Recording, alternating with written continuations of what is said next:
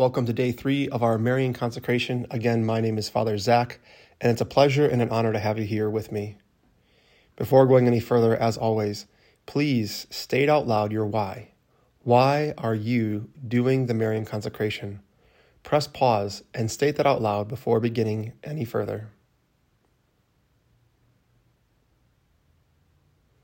And let us consecrate this day to the Blessed Virgin Mary as we begin, in the name of the Father, and of the Son, and of the Holy Spirit.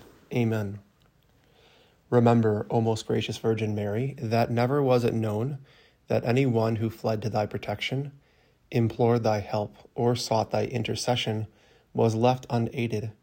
Inspired by this confidence, I fly unto thee, O Virgin of Virgins, my Mother. To thee do I come, before thee I stand, sinful and sorrowful. O Mother of the Word incarnate, despise not my petitions, but in thy mercy hear and answer me. Amen. In the name of the Father, and of the Son, and of the Holy Spirit. Amen. Day 3, De Montfort's Consecration, Part 1. Father Michael Gately writes, Okay, so on the first day of this week, we asked for a greater passion and zeal in making our preparation for consecration. Then yesterday, we pondered the incredible influence that de Montfort's brief life had on the Church. The powerful testimony of authorities, no less than popes, should have further fired our zeal and gotten us reflecting, quote, what is this amazingly influential teaching of a priest who only lived to be 43, end quote. Of course, it's his teaching on Marian consecration. But what exactly does that mean? Recall the summary of Marian consecration in the introduction to this retreat. There, I presented consecration as our giving a yes to Mary, allowing her to fulfill in us her God-given task of forming us into other Christs. And that's all true, but there's more.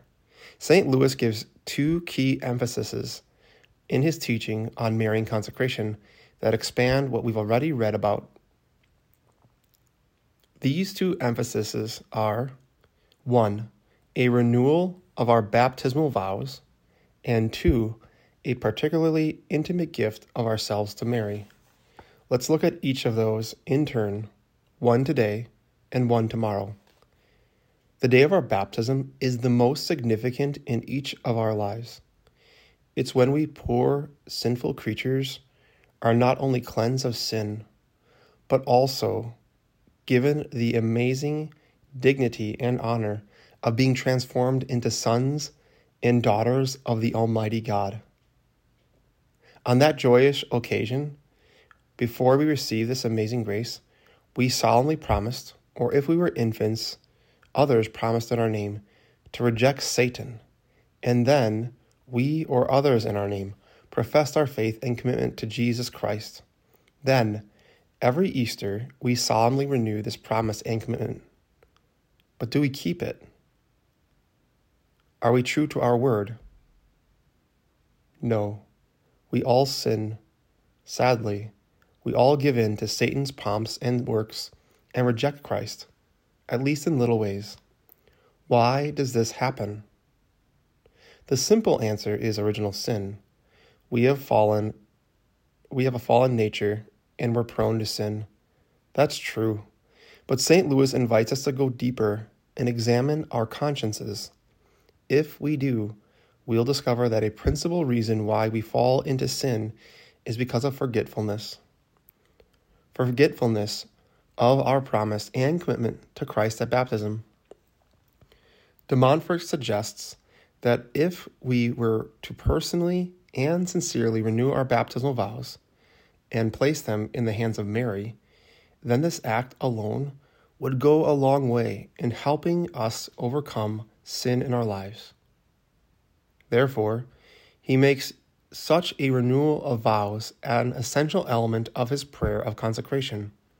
In fact, in the very first paragraph of this prayer, he has us address Mary and pray to her as follows. I, state your name, a faithless sinner, renew and ratify today in the hands the vows of my baptism.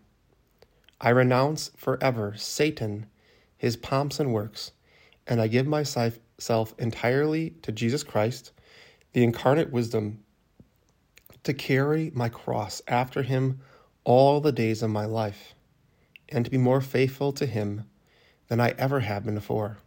Amen. So, St. Louis has us attack sin right at its root. Satan and his pomps and works has us recommit our lives to Christ and has us do all of this with and through Mary. Why through Mary? Because in Genesis 3:15, God has put enmity between her and Satan can't stand her. In fact, according to St. Louis, Satan fears not only more than the angels and saints, but in a sense, even more than God himself. Why? Because, as he puts it, quote, Satan being proud suffers infinitely more from being beaten and punished by a little and humble handmaid of God, and her humility humbles him more than the divine power, end quote. So de Montfort gives us a practical and effective way to overcome sin in our lives. Formally, renounce Satan and recommit ourselves to Christ through Mary. We'll hear more about Mary's power over evil on the last day of this week. Tomorrow, we'll reflect on the second element of St. Louis's consecration, the particularly intimate gift of ourselves to Mary. Today, let's reflect on the promise we made at our baptism to reject Satan and to follow and love Christ. Today's prayer is, Come, Holy Spirit, living in Mary, give me the grace to reject Satan and follow Christ more closely. We'll repeat the prayer 10 times. Come, Holy Spirit, living in Mary, give me the grace to reject Satan and follow Christ more closely. Come, Holy Spirit, living in Mary, give me the grace to reject Satan and follow Christ more closely. Come, Holy Spirit, living in Mary, give me the grace to reject Satan and follow Christ more closely. Come, Holy Spirit, living in Mary, give me the grace to reject Satan and follow Christ more closely. Come, Holy Spirit, living in Mary, give me the grace to reject Satan and follow Christ more closely. Come, Holy Spirit, living in Mary, give me the grace to reject Satan and follow Christ more closely. Come, Holy Spirit, living in Mary, give me the grace to reject Satan and follow Christ more closely. Come, Holy Spirit, living in Mary, give me the grace to reject Satan and follow Christ more closely. Come, Holy Spirit, living in Mary, give me the grace to reject Satan and follow Christ more closely. Come, Holy Spirit, living in Mary, give me the grace to reject Satan and follow Christ more closely. Come, Holy Spirit, living in Mary, give me the grace to reject Satan and follow Christ more closely. Before we close in prayer, after the last memoir, I'll give a reflection on baptism that is given by Dr. Bob Schutz with the Healing the Whole Person retreat. And so we close our day by praying, Remember, O most gracious Virgin Mary, that never was it known that anyone who fled to thy protection, implored thy help, or sought thy intercession was left unaided.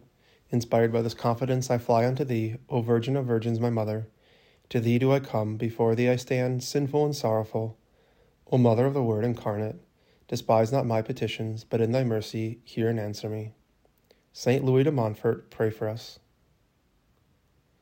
The reflection on your baptism. Just want to invite you to take a few deep breaths and imagine that you're walking along the Jordan River, and use your spiritual senses. How sunny is it? How long is the grass? How blue is the water? Is there a breeze? And as you imagine this, walking step by step, maybe allowing your hand to touch the long grass.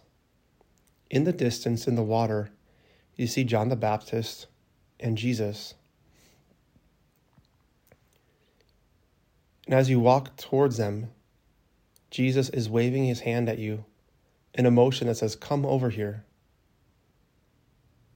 His presence is magnetic.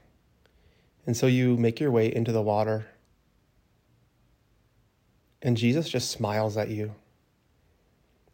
He puts his arm around your back and you stand side by side. And John the Baptist puts his arm around both of your backs and lowers you into the water. As he's lowering you into the water, it's a symbol of you sharing in Jesus' death. As you're in the water, you're cleansed of all of your sins. As John the Baptist raises you out of the water, only you come out of the water because now Jesus is in you. As he raises you, that's a sign of your resurrection and participating in the resurrection of Jesus.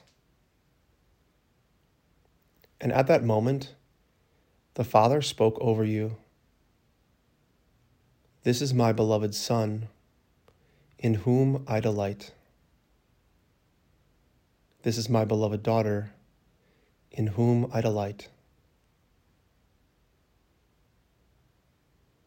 Take a moment to take a few deep breaths and receive. Notice what stirs in you.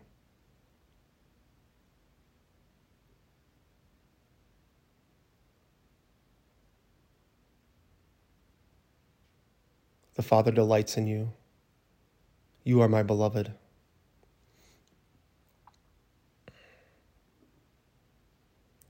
If any lies arise in your heart that I'm not good or I'm not worthy of this, it's important to pray, "In the name of Jesus, I reject the orphan spirit. I reject the lie that I am not worthy. I reject the lie that I'm ugly, stupid." And then to pray, "Through the authority of my baptism, I command these lies and evil spirits to go to the foot of the cross for Jesus to deal with them. And I pray, Father, that you send forth your Holy Spirit upon me and renew my baptismal graces. I pray for living waters to flow over me and to wash me clean of all the lies, all the brokenness, and to fill me with your Holy Spirit. Come, Holy Spirit." And then to proclaim the truth and to pray out loud, "In the name of Jesus, I proclaim the truth that I am a child of God. I proclaim the truth that I am a beloved son or a beloved daughter. I claim the truth that God is with me and he will never forsake me or abandon me. I proclaim the truth that I am good, that I am smart, and that I am worthy, not because of anything I have done, but because of what Jesus has done for me in his life, death, and resurrection." Take a moment to dwell and rest in him and own your identity, to know that your identity and who you are only comes from God. Nothing else defines you. And we make all these prayers in the name of the Father, and of the Son, and of the Holy Spirit. Amen. Saint Louis de Montfort, pray for us.